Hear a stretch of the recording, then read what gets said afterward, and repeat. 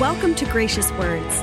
Gracious Words is taken from the weekly women's Bible study taught by Cheryl Broderson at Calvary Chapel, Costa Mesa, California. We behold your glory, God, in the face of Christ. It shows us who you are, revealing who you are. Joshua had an amazing treasury of faith, and he used his influence to pass it down to the next generation of leaders in Israel. He reminded them of God's protection, provision, and faithfulness as they are now in the Promised Land, settled and at rest. We will come before you, Lord, and wonder. We will fall on our knees and surrender. We surrender to you.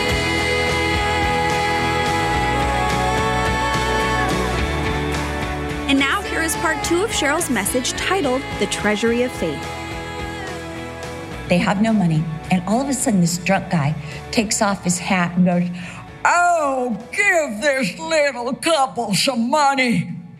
Have a heart. Look at them out in this Arizona sun doing all this for us." And my dad's, in the letters that he's typing, he's got exactly what this drunk guy is saying. And this drunk guy goes and collects money from everybody and puts the pressure on to give to this young couple. And then he comes and he gives the money to my mom and dad. And my dad turns to my mom and says, "Well, I guess you get a root beer." I love those stories. I love those stories. Those are my treasury. Those are like, oh my goodness. When I think about God's faithfulness to his parents, to my parents, but then I think about God's personal faithfulness to me. I have a testimony. I have battles that I've been through that God himself fought for me. There was the battle for my soul. There was the great battle which God fought Satan and sin and death and my own rebellious nature to bring me to himself, and how he brought me to himself, how he continued and never gave up on me, how he delivered me from the bondage of my own self, the sinful practices I was emancipated from, the victories he has given me personally, not only my salvation, but victory in trials and the trials I've been through. You see, you also have a testimony. You have a personal testimony, and it includes your salvation and emancipation and deliverance. But it also is God's provision. I think of all the bills he has paid. The Brooklyn Tabernacle Choir used to have this song, and I just loved it. And it was food on the table. Just all the things God had provided. And, my kids were like so sick of hearing that, and they'd go around going, food on the table, like mom's doing it again. But I think of all the bills he's paid. Have you ever got one of those bills like, I don't know how we're going to do this one. And then God comes through. The home he has provided, the food, the clothing, the transportation, the family, the community. I just think about all those things. But then also it's God's promises to me, to you. Do you have a promise that God's fulfilled?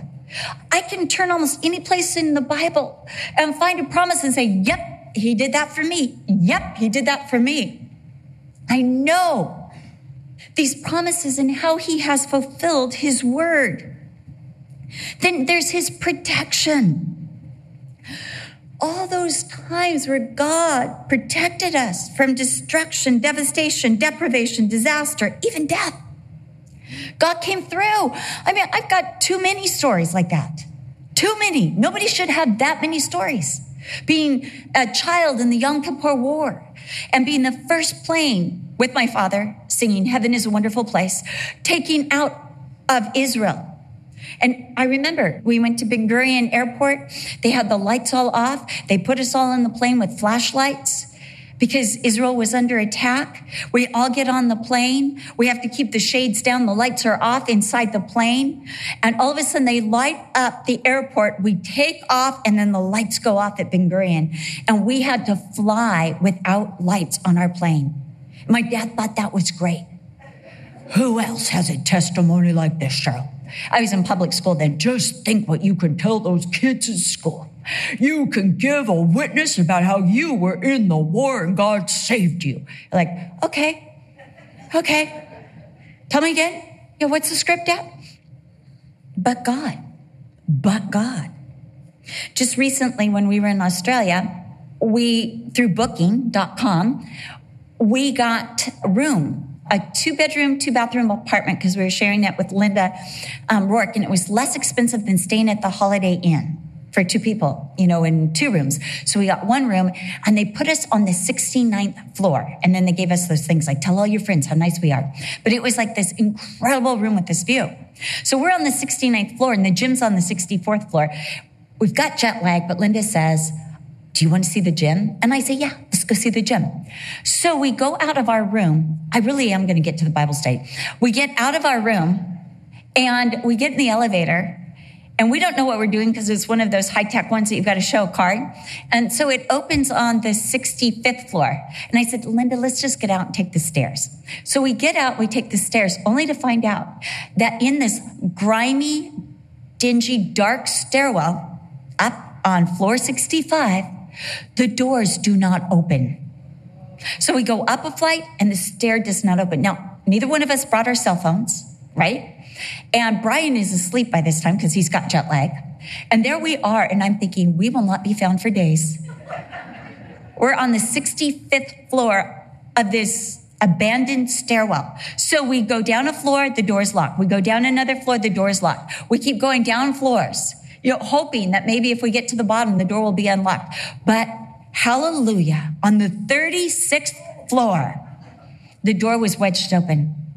I don't know how, because I tried every door. I'm telling you, I tried 64, 63, 62, 61, 60, and it was open. And we jumped out of there. All she would say to me the whole time is, aren't you glad you're not alone? Yes. Because but we get out, we jump in the elevator, and now the elevator won't work. The doors are closed and they won't open and we're not going anywhere. We're hitting the alarm button.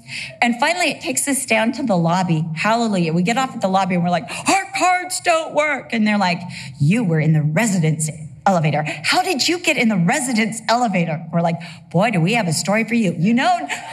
If there was a fire, all those doors are locked. We would perish in the stairwell. But when I got out of there, I said, Linda, that's a miracle. It's a miracle. And then I had to wake up Brian. You don't know. I almost died. This is what we have to pass on. It's personal. It's personal. It's individualized for each one of you. Each one of you have a story. It's personal, but it's also communal. We can talk together of all that God has brought us through. It's eternal. It's not going to stop like, well, you've had all the promises, you've had all the blessings of faith you're going to have. No, it keeps going. God's still fighting for me. He's still opening doors on the 36th floor, still wedging them open for me. He has not left me. It's a blessing. It still brings God's favor. It's protective. It's securing and stabilizing. And it's my faith in Jesus Christ. And this is what I want to give my kids. This is what they need. This is what will help. This will bless and protect. And it's essential that we pass it on and pass it down. It is living.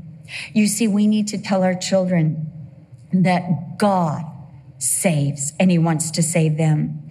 We need to remind them of God's work in their life, of God's deliverance to them, of God's promises, God's blessing, God's warning to them. See, you have your own faith story to pass on, but you need to show them, this next generation, how God is already working in their life. Paul the apostle, when he was in Nero's prison and he was awaiting certain death, he wrote an epistle to Timothy. And he said, look, I know I'm going to die, but Timothy, it's so important.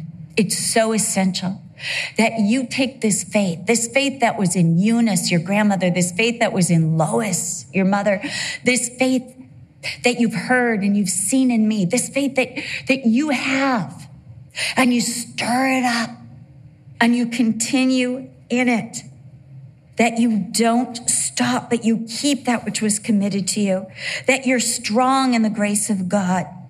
And then he says in 2 Timothy 2:2, that you commit the things, this faith that you have heard, to faithful men who will be able to teach them to others. That's what it's about. Recently, at our When Leaders Lead retreat, Donna had bought this fountain that had one pot pouring into another pot that poured into another pot. And then the water is regenerated back to the first pot. And I thought, that's what faith does. It pours out completely to the next one. And then the next one pours out what they're receiving to the next one. That's what we do with faith. We are filled with faith. And then we pour out the blessings of faith to the next generation. And then they pass it on to the next generation. But how do we do this? Now we're at the text. Joshua 23. That's how we do it. We look at Joshua. You know, his influence, he used it. He might be old and advanced in years. And most commentaries say he's at least 110. So for those of you who are feeling old, well, you got a ways to go. He's at least 110.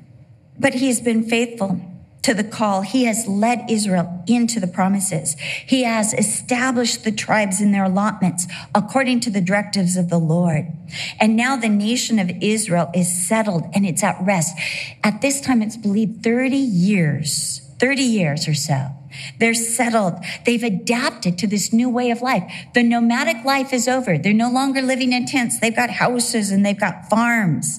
Their enemies are subdued before them. And Joshua calls the leadership in verse 2 of chapter 23 all together. He calls the elders, the heads of households, the judges, the officers, because he is going to pass on the treasury of faith to them. That's what he's going to do. Now, it's interesting because remember, Moses passed this down just to Joshua. But Joshua, who is a type of Christ, he passes it out to all of Israel. All of Israel. Not just one leader, but he says, your leaders, your officers. This needs to become very personal. It is time for these elders to lead. He is passing on the treasury of faith, that which will sustain them, establish them, protect them, bless them. Because faith in God alone will do these things. And he begins by acknowledging his own weakness, old and advanced in years. In other words, you can't lean and you can't depend on me. I'm not going to always be here. You know, there's something that's called grandchildren's faith, right? You can't, how do I want to say this? You know what I mean? You can't lean on somebody else's faith. Like the virgins in Matthew 25 that were saying, give us some of your oil. Each one has to have their own personal supply of oil or relationship to God, the work of the Holy Spirit. We each need it individually. And this is what Joshua is saying. You can't lean on me. You can't wear bracelets that would say WWJD. What would Joshua do? I'm passing off the scene. You have to have the direct line open to the Lord. You must transfer all the faith that you've had, all the security that you've had on me in Jesus. There are a lot of people that were secure as long as Chuck Smith was in this pulpit. And I have to say, I never worried about a situation when I was with my dad. Like I said, Yom Kippur War, whatever. I always felt safe in the presence of my dad. It was like the temple in Jerusalem. As long as that temple's there, I'm totally safe. And as long as Chuck was there, we all felt safe. And there were people that trusted more in Chuck than in Jesus Christ. But it is so important that our faith is not in a man or a person, but in Jesus Christ and what he's done. Joshua then reminds them of their personal experience of God. In verse 3, he tells them what they have seen personally. You have seen all that the Lord your God has done to all these nations because of you. God loves you. I can't tell you the people that would come up to my father, and sometimes me, and say, I know you have a direct line to God, so will you pray for me? It's like, my line is as direct as your line. We all have a direct line to Jesus. He's our emergency number on our cell phones. They have seen for themselves. God defeated the nations for them personally. Joshua is saying, you're the reason. It wasn't for me.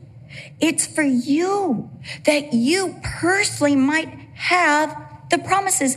You see, the treasury of faith is first personal. And then Joshua tells them 4 times that God fought for them. In verse 14, Joshua says, behold, this day I am going the way of all the earth. Again, you can't lean on me. And you know in all your hearts and in all your souls that not one thing has failed of all the good things which the Lord your God spoke concerning you. All have come to pass for you, and not one word of them has failed. Part of the treasury of faith is saying, this is personal for you. It wasn't just for me.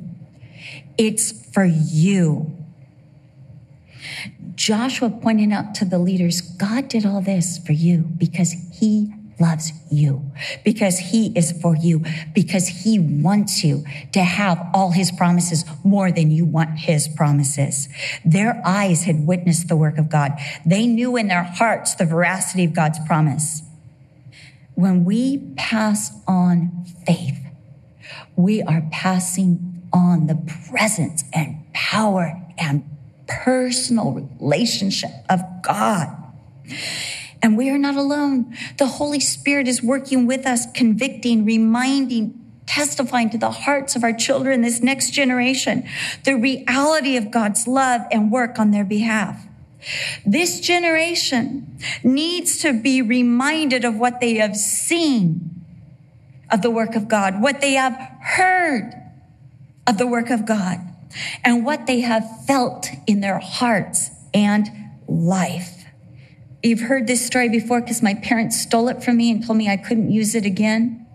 When Char was a little boy, Char, again, the hyperactive child, this story is all about Char and Joshua. When Char was little, he used to have these deep questions every night before he went to bed. And I am very efficient. I like short answers, and I love sleep. And I love to be in bed by 9. But I would do the Bible study. I would pray over each child, like, you're blessed, you're sanctified, go to sleep. But he'd always have a question, like, Mom, I don't know if I'm saved. And I'd go back in there and say this prayer after me. Dear Jesus, I'm a sinner. I need you to save me. I need you to save me. Be my savior. Amen. Okay, you're saved. Go to sleep. I would do things like that. I was just, and then Brian would come home. Charlie would still be awake. Dad, I don't know if I'm saved. And oh my goodness, Brian would go in there, sit with him, go through the scriptures, assure the kid of his salvation, pray over him, hug him, even lie down next to him. I'm like, I already took care of that. So I was convicted, okay? I was convicted of my efficiency and my, mothering, but I had other things to do and 3 other children to attend to. And I was so convicted. And so this one night, I'd done the Bible study. I'm leaving, and Char says, Mom, I don't know if I've ever heard God speak to me. I'm thinking, oh, great. It's kind of like, what would Brian do situation. So I prayed, and I said, God, give me an answer and give me grace for this child. I sat on his bed, and I'm praying. And I said, Char, remember how you broke the dining room window this week? It was only one of 10 windows he broke in his life. And he said, yeah. And I said, well, remember when you took the ladder and put it up in the garage and you climbed up into the eave and you grabbed Dad's golf clubs, which Dad had put in the eave so you wouldn't grab them? Yeah. So while you were doing that, moving the ladder and putting it up there, did you ever kind of sense inside yourself this voice saying, no, you shouldn't do this? And he's like, yes. I said, okay. When you brought the golf clubs down and you took that one golf club out, was there that same voice saying, I don't think this is wise? I shouldn't be doing this. Yes. Okay, when you took that golf club out to the backyard and you started hitting pieces of bark against the house, did you feel that voice again saying, this is not a good idea? You shouldn't be doing this. He said, yes. And I said, and then we know that the window got broken in the dining room and we can't afford to fix it, so we've just got the duct tape all over it. I said, Char, that's the voice of the Lord speaking to you. And I said, the more you heed that voice, that nagging but kind voice, I said, that's the Lord. And the more you heed it, the more you're going to hear it and the louder it's going to get. And he's like, wow. So I'm just leaving the threshold of his room. I'm about to pass the hallway into my own room and I hear, Mom. I said, yes. And he goes, I've heard the Lord a lot. We need to remind this generation, you heard the Lord. This is what the Lord did for you when you were 2, when you were 4, because we know their stories and we know God's grace on their lives. We know their story. We need to remind them of their story. Joshua pointed this out to these leaders. Next, Joshua reminds the leaders of all they have because of the Lord. Verse 4, see, I have divided to you by lot these nations that remain to be an inheritance for you. Again, by God's grace, they have the land, they have their inheritance, they have their homes, they have their farms, they have their communities. This is why we pray before we eat, to remind our children that this food and this provision, this is from God. God did this. Our whole lives are miraculous if we would only think it out. And then in verse 9, for the Lord has driven out from before you great and strong nations, but as for you, no one has been able to stand against you to this day. Passing on faith requires pointing out all the gifts that God has given. James 1:17 says, every good gift and every perfect gift is from above, comes down from the Father of lights, with whom there is no variation or shadow of turning. We need to point this next generation to all the good gifts that they have from God. You know, our nation is not like any other nation.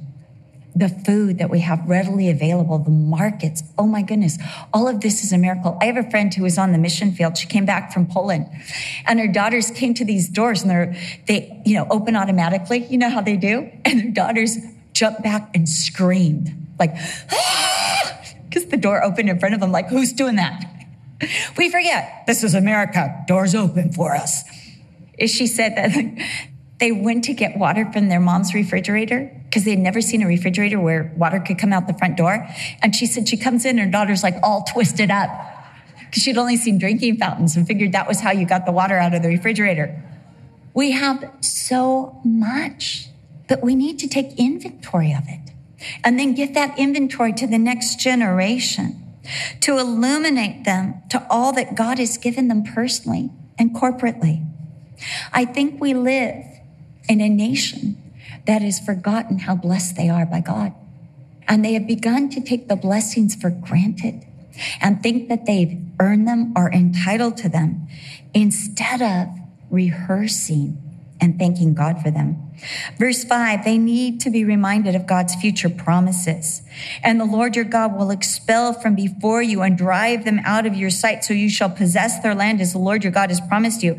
And then in verse 10, one man of you shall chase 1,000, for the Lord your God is he who fights for you. He has promised. You see, this is not the end. The end of Christianity is not a house with a white picket fence. That's not the end. That's just the beginning. God has so many promises, great and precious promises awaiting. There's adventure. There's joy.